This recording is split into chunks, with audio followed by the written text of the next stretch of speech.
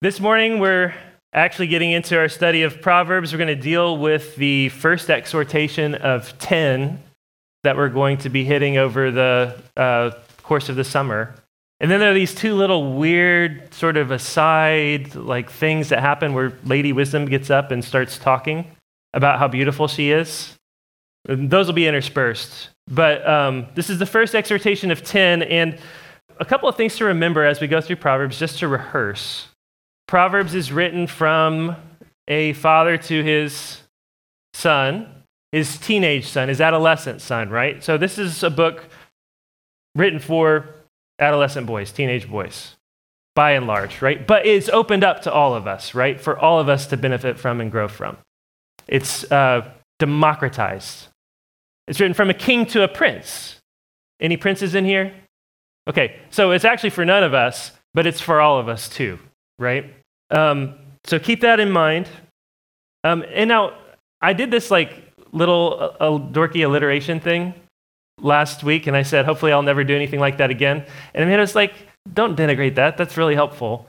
So we're going to stick with it. And so if you remember, what are our 3 L's for the way that these exhortations are structured? Do you remember? Anybody? The one that's hardest to remember, Ben gets. What was it?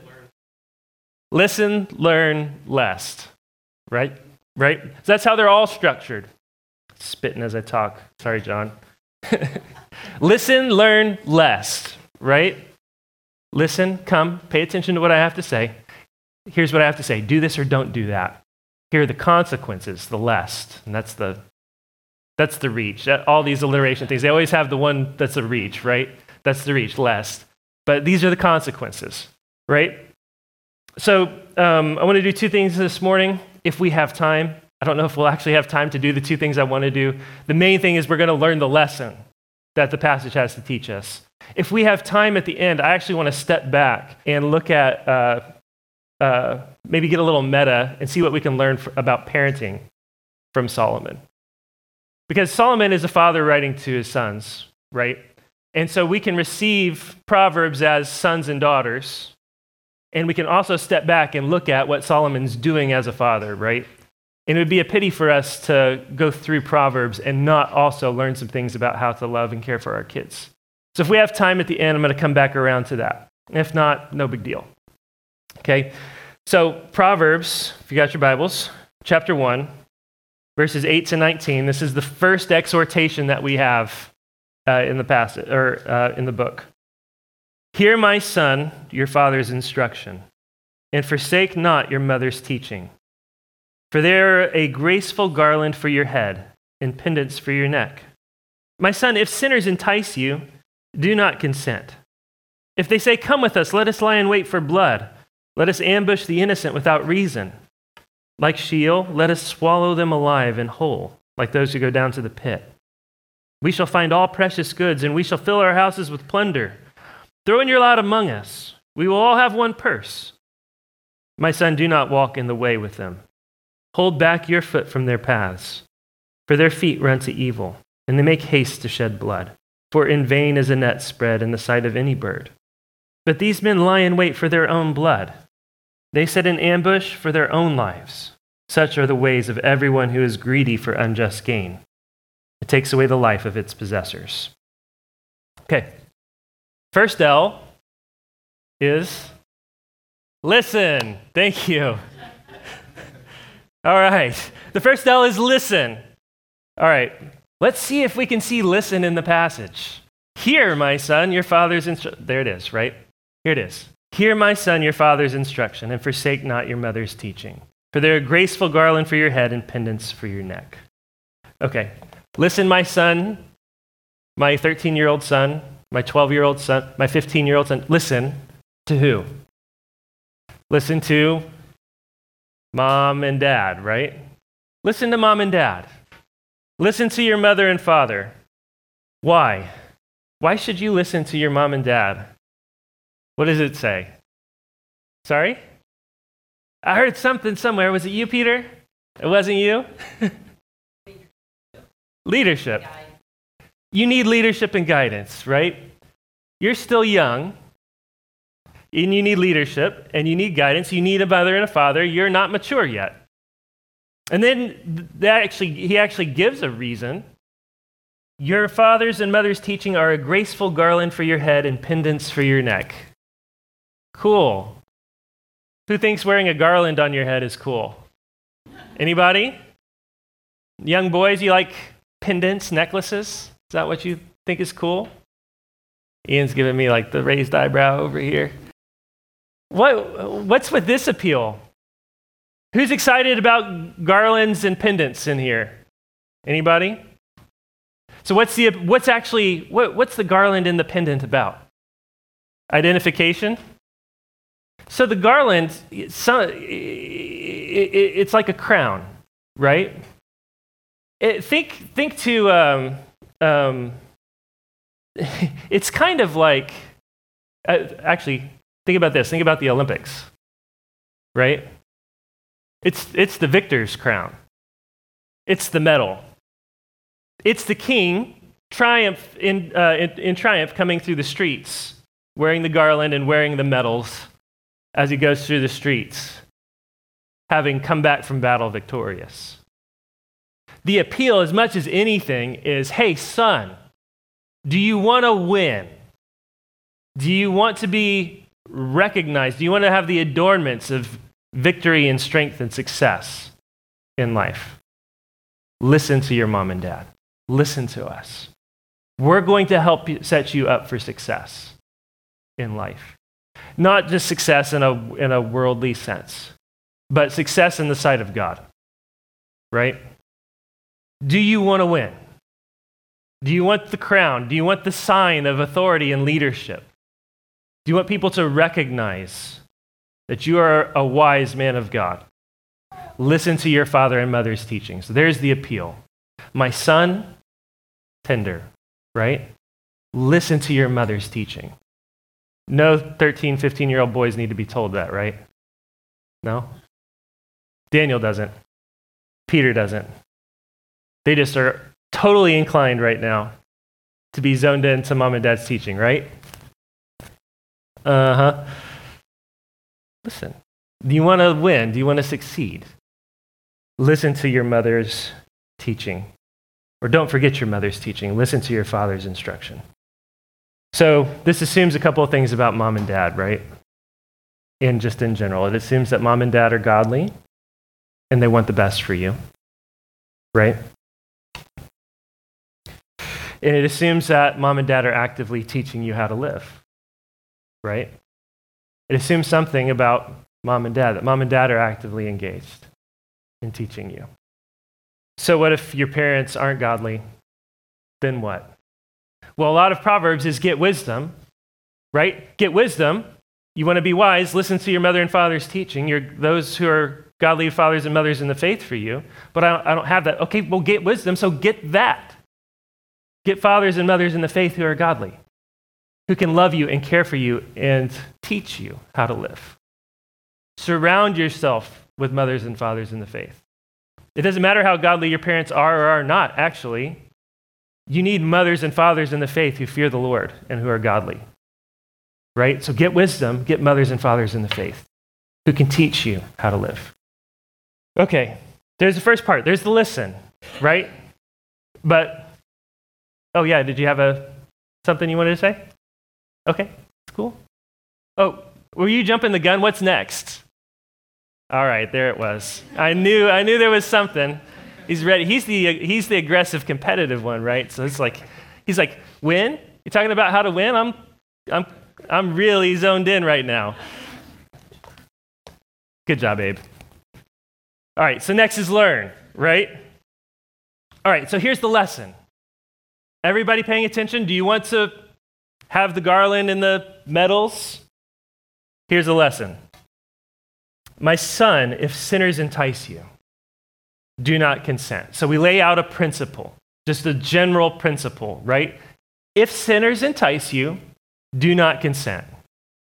Do you want to win? Do you want to have the crown and the pendants, the medals? When sinners entice you, do not consent. Okay, it's a simple principle, right? When somebody comes to tempt you to do something evil, say no. But we want to be really practical, right? Not just general. That's what a lot of what Proverbs is about. It's practically applying the wisdom of God to very simple things, right? So we have an illustration, an example, something that's supposed to be really practical, the kind of temptation everybody faces in life. And it's the very first one, so we ought to be super honed in on this, right? Very first one, talking to young men. Here we go, something super practical. If they say, "Come with us, lie in wait for blood, and let us ambush the innocent without reason." Wait. Raise your hand if somebody's come up to you and said, "Come with us, let us lie in wait for blood." Anybody? No? What's the best way to summarize what we actually see here? What's he warning his son against? My son, don't join a gang. My son, don't become a pirate. That's what he's talking about, right? Like, okay, all right. When was the first time you were asked to join a gang? When was the last time somebody asked you to become a pirate with them? We got a good answer for that? National Pirate Day, yeah. Is that a thing? He's like, that's awesome. Oh, it's National Talk Like a Pirate Day. So you walk around saying "arr" and you go eat at Arby's, and it could go on forever. We're going to stop that right there. Did anybody grow up afraid of like gang violence at the fall festival? Like, was that a thing that you like heard about or talked about? Where it's like, or you made it into a thing where it's like, oh, I've got to be concerned that I don't wear the wrong colors if I go to the fall festival. If I wear like blue or red or something like that, I'm going to get shot. You hear like rumors of stuff like that. Maybe it was just like my friend group liked to play up stuff like that. No? I don't want to make light of a serious issue here in gangs and gang violence. It actually is a pretty serious issue in Evansville. I did a little bit of reading just to see. There are 13 identifiable gangs that EPD tracks. A lot of them have cartel connections, right? I was looking at an article in USA Today about how Evansville is and this is not my phrase, this is the cartel phrase. So the honey hole of the Midwest for drug activity. Why? Well, because Chicago, Indianapolis, Louisville, Cincinnati, Nashville, St. Louis, all within just a couple hours drive, right? In 69 runs from Mexico to Canada. And because we're the centerpiece of a very populous region that serves 1.5 million people, so it's a big market in and of itself, and because it's cheap to live and operate here, and because it's an easy market to come into and gain control, and an easy place to hide, and our main industries are pharmaceuticals and plastics, and we have the Ohio River, and we have the barges, and we're super under the radar. Evansville doesn't hit big in people's minds and so it makes us highly strategic, right? For organized criminal activity, actually. And so we have been reported to be the meth capital of the world, with the most meth labs in our county of any other place in the entire world, right? We've all heard that. Probably that's not news to most of us in this room. Maybe it is. Anybody been touched by that in this room? My ex-stepdad is in jail for meth production, sale, and distribution. It's real. I don't want to make light of that this morning, okay? But I am going to venture to say at the same time that most of us haven't been tempted to join a street gang in this room or join the Pirates of the Ohio River or something like that, right? What I want to say is whether you have or haven't, this passage actually does touch on all of us and the temptations we really do face and really have faced. And not just in the sense that we thought Breaking Bad was cool and being Walter White was cool or something like that, right? So remember, this is for young boys. Boys actually are always oriented to form gangs. You can see it all over the place. When we go on vacation to Michigan, we have this like little thing where we get together with like 4 or 5 families, and on this huge plot, we have friends that have like 3 houses on Lake Michigan, and by God's grace, they invite a bunch of pastors actually to come with them, and we get to use the place for free. It's just like my friends that I went to school with that are in Cincinnati and Indianapolis and Bloomington, and we go, and there's like 35 kids between all of us. And then what happens? The boys organize themselves into a gang. That's really what happens, right? Like, it's quick. And you establish a pecking order. And then you've got to establish the outsiders, right? Who are the weak ones that are on the outside that get picked on? And who are the weak ones on the inside? And who are the leaders? And then how are they going to terrorize the girls? Like, look at Lucy back there. She's like, yeah, that's exactly what happens, right? Okay. How are they going to lie in wait for innocent blood?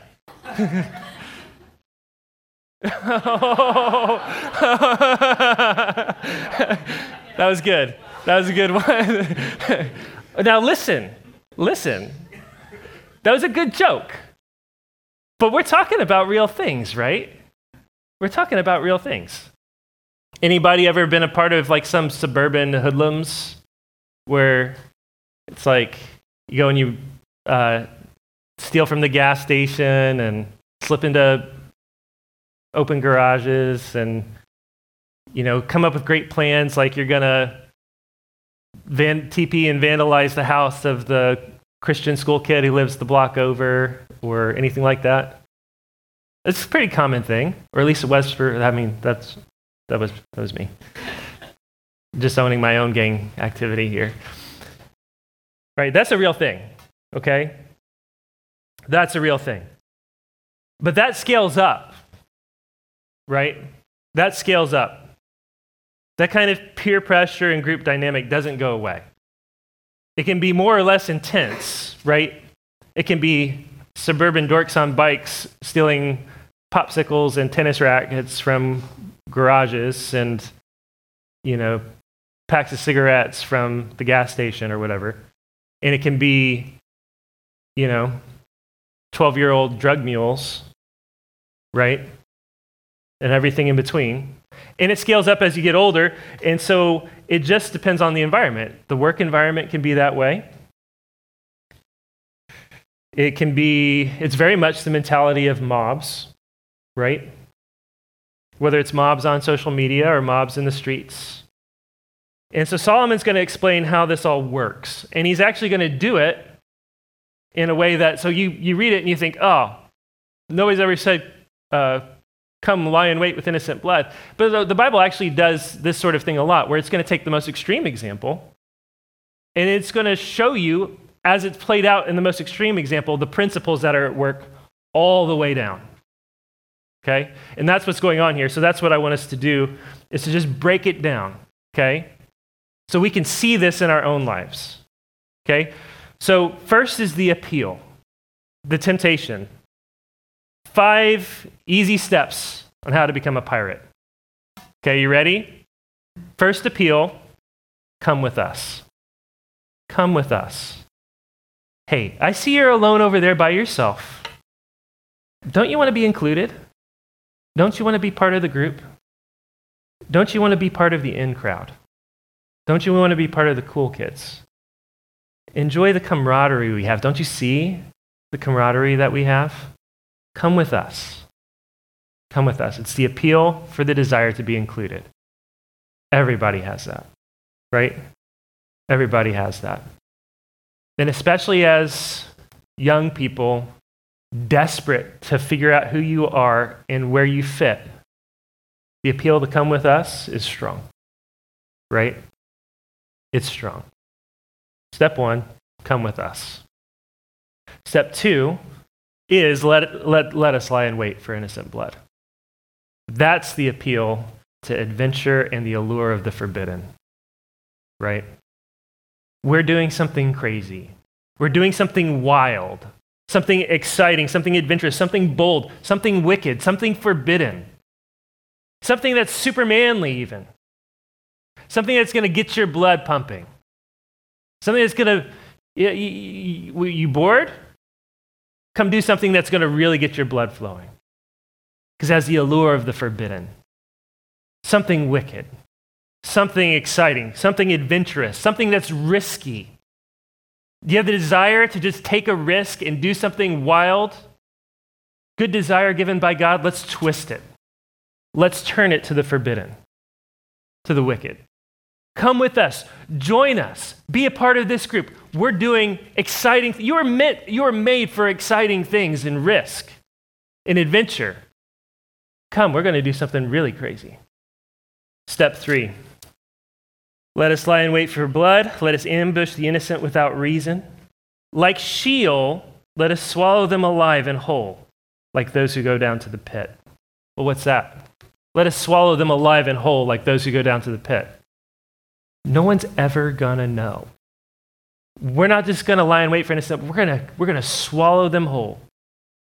We're gonna cover it up. We've got a plan. We're gonna get away with this. No one's ever gonna know. There's not gonna be any promise you won't get caught. I promise you won't get caught.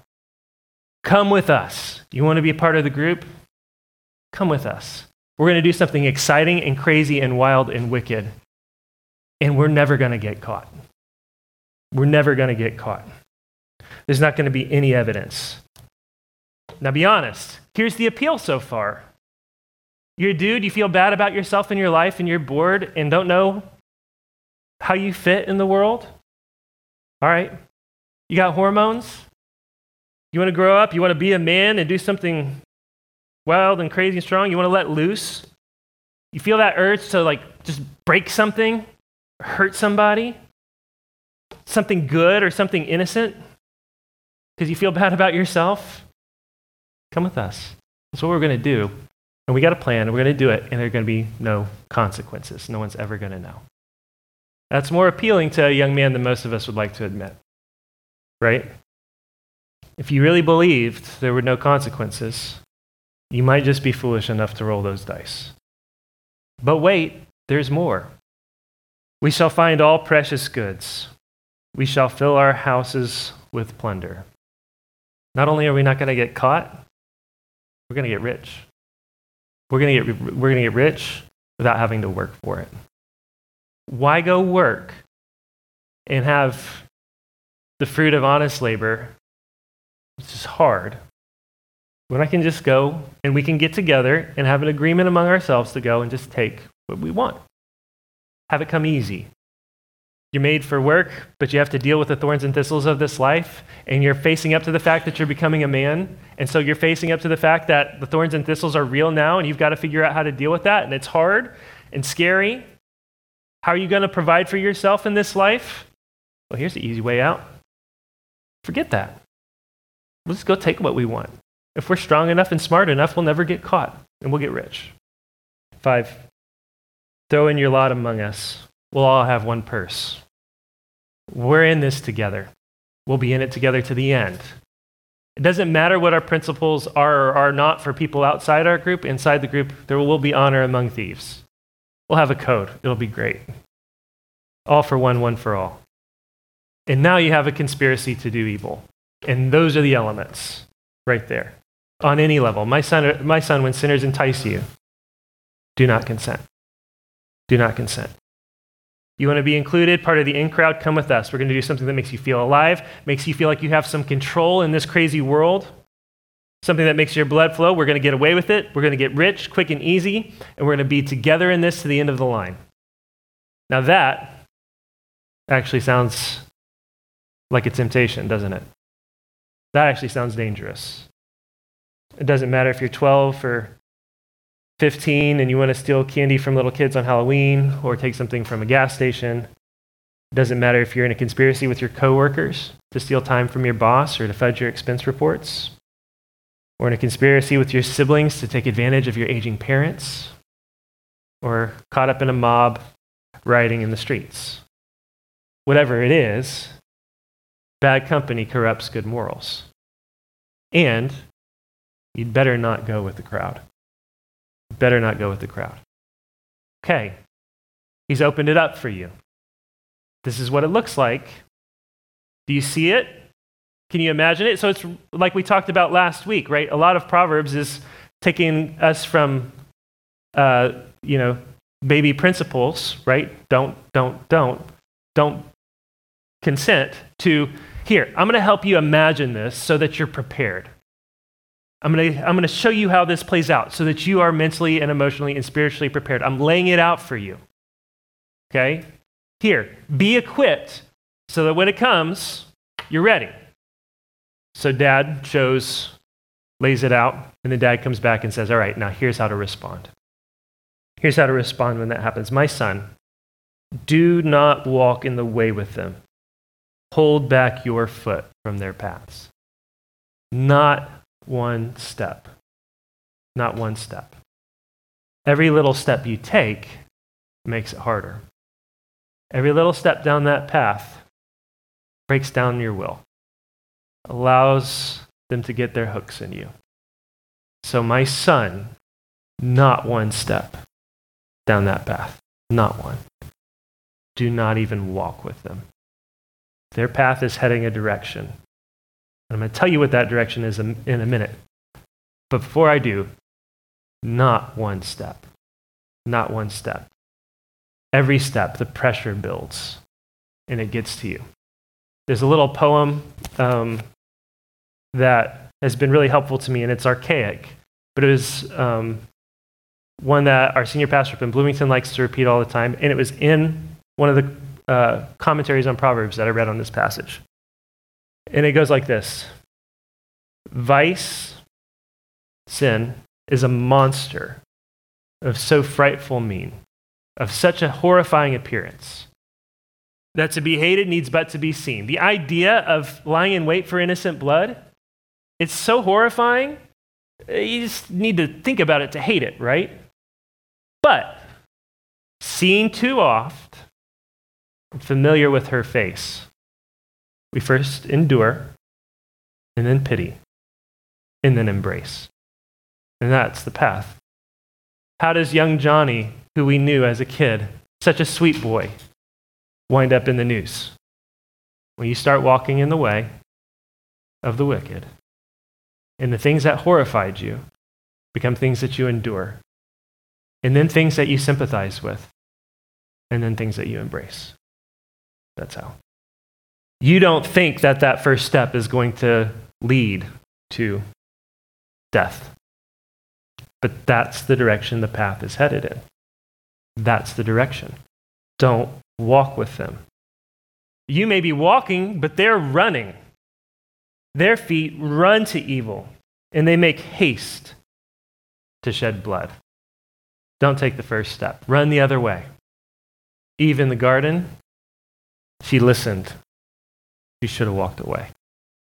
Adam, what does God even say to Adam? You listen to the voice of your wife. You should have walked away. You should have walked away. Joseph in Genesis is a good example of this, of how to respond, right? Do you remember the story of Joseph and Potiphar's wife? Joseph is a slave in Potiphar's house, and he's really successful, and he's young, and he's handsome, and he's strong, and everything he touches turns to gold. And so he's like he becomes the man of the house, and Potiphar trusts him so much, he like sort of just lets Joseph run the house. He goes away on trips. So what happens? Potiphar's wife is like, that's hot. And she comes on to him, and Joseph just runs, right? What if Joseph had lingered? Every second you linger, your willpower diminishes. Your ability to resist declines. So 1, don't take the first step. 2, understand the motive for how they got there. It ends, such are the ways of everyone who is greedy for unjust gain. Takes away the life of its possessors. At the end of the day, that's what it's about. It's about wanting things that you don't have and that you're not willing to work for. About wanting what belongs to other people. You don't want to fight to earn it and deal with it and get it for yourself. You want something that's not yours. You feel like you're entitled to it, so you're out to get it and take it. And you're going to rally people together who feel the same way, and if you get enough people, you're going to be able to go and just take what you want. And at the end of the day, what we're dealing with is just angry young men, angry that there's a big wide world of thorns and thistles out there, and it's hard. It's hard to work to earn your own bread. Eve wanted the fruit and the easy path to be like God. Judas was always in it for the money and the power, and when Jesus' stock plummeted, he sold. That simple. People at work trying to make an extra buck, fudge the expense report, take a little extra longer break here and there. People on the streets just trying to stick it to the man and get what they think they deserve for free. Which means one way to protect yourself from this sin is to actually learn to love hard work and attack your laziness, right? And to love the fruit of hard work.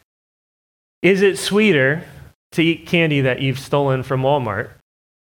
Or is it sweeter to walk in with your head up and held high with money that you've earned mowing and pay for it? Because you sweat and you worked and you earned that money and you earned that candy bar. To remind yourself of those things and learn to love those things from a young age. You have to teach your kids to love those things from a young age. That'll help protect them. Knowing the difference in the feeling of the two will help. Step 3 is our last L, right on the spot, the lest. Keep your eyes on the consequences. Keep your eye on how it ends. The path these people are on is the path to destruction, right? They're going down roads they can't come back from. And there are some sins you can't, once you've crossed that line's been crossed. Their sin will find them out. It'll always come back to haunt them. There will be consequences. There will be. When he says that they make haste to shed blood, he means two things. They're running to shed the blood of the innocent. But what they don't know is that they're running to shed their own blood, to have their own blood shed. Right? They believe the great lie that actions don't have consequences. The serpent told Eve, "You will not surely die." That's the lie we all believe. That's the lie kids grow up. When Proverbs says folly is bound up in the heart of the child, that's what it means. Kids don't understand the connection between actions and consequences. A bird is smart enough to see you coming after it with a net. That's what he says. In vain is a net spread in the sight of any bird, but these men lie in wait for their own blood. They set an ambush for their own lives. A bird's smart enough to see you coming at it with a net and fly away. These guys, they don't realize that they're setting a trap for themselves. They're missing it. They're hyper-focused and zoomed in. Do you know what forced perspective is? It's like, like if you take a camera and you set up a little toy dinosaur in such a way it looks like, a dinosaur is eating downtown Evansville or something like that. It's forced perspective, right? It's a trick. It's a camera trick. Megan, my sister-in-law, took a picture of Geneva. She caught a fish, and she's holding it up. And Megan made the picture look like the fish was the size of Geneva, right? Forced perspective. That's the kind of thing that's going on here. That's a distorted view that the wicked have.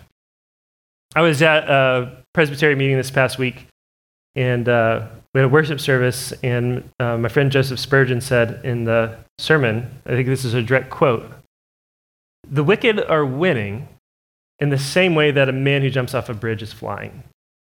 If you zoomed in, and all you saw was a man soaring through the air, posing like Superman, big smile on his face, wind through his hair, sun on his face, right? You could be tempted to think that he's flying.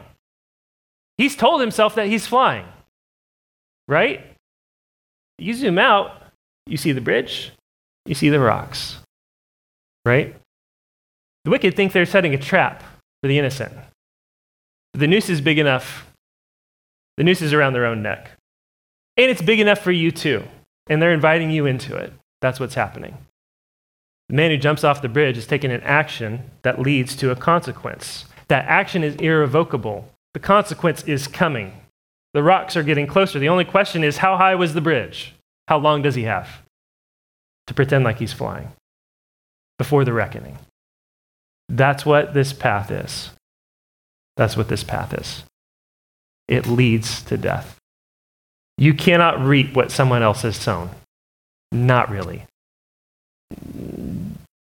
You try, and in trying, you're also sowing. Because if you sow violence, you will reap destruction. You think you can get away with it, but it's going to come back on your head. You think you can set an ambush for the innocent? No one will ever know. She'll never tell. She'll be too ashamed. You can hide it in a clinic. Send the blood down the drain.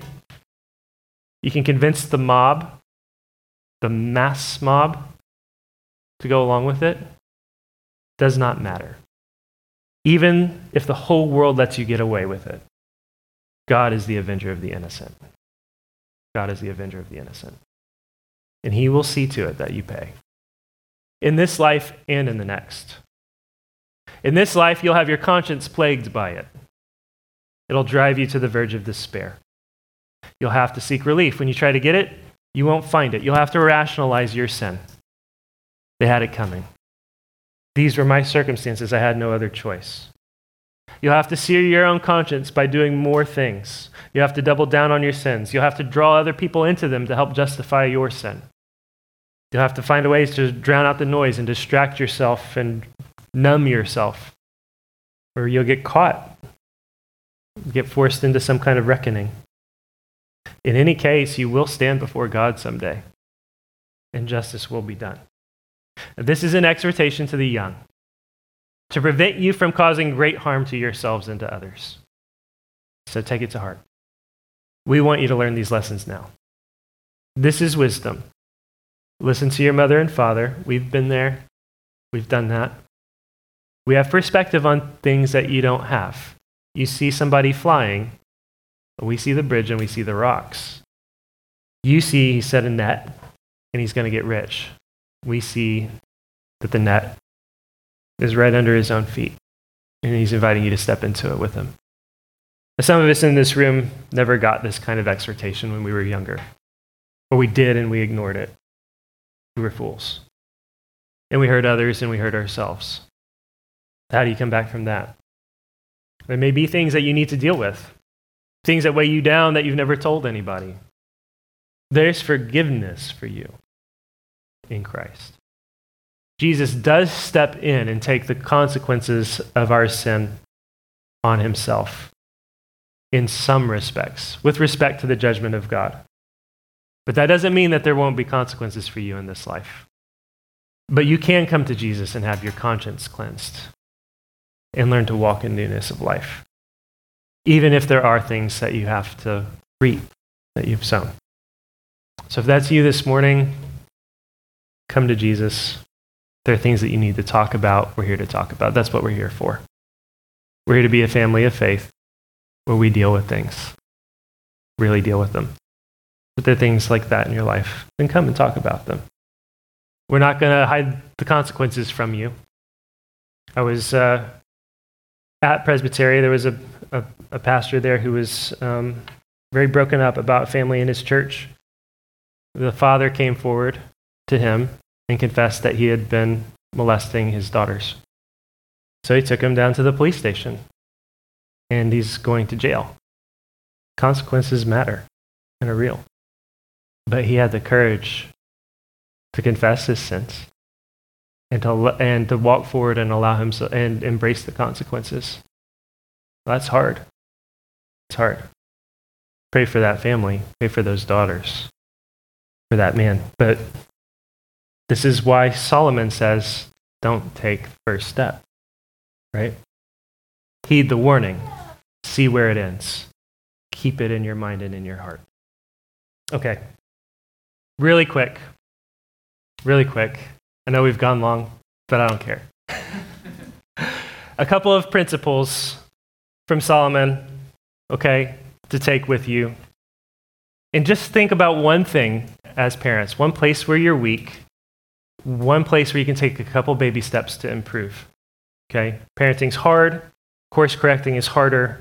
This is God's wisdom from father to son. Okay? So let's take it, see if it doesn't help, and stick to it. Kids don't often respond well to big immediate changes, but firm and steady, slow changes. A united front between mom and dad, consistency day to day, consistency between mom and dad, and some faith. Because you have the wisdom that they need. God gave them to you for a reason. By the way, the biggest predictor of gang violence is fatherlessness. It is. It's fatherlessness. Be active, be proactive, take initiative. Solomon right here just saying, my son. That's a lot. Teach your sons how to live, your kids how to live and resist temptation in a world that is after them. Okay? So, principle 1, start tender. My son is a tender thing to say, right? My son. 2, appeal to their best desires, right? The world is appealing to their worst desires. You can appeal to their best desires and inclinations. You want to get rich and do something wild and crazy and take some risk? Come lie and wait for innocent blood. No, wait, you want to succeed? You want the garland? You want the pendants? You want to win? This is the way. Appeal to their best desires.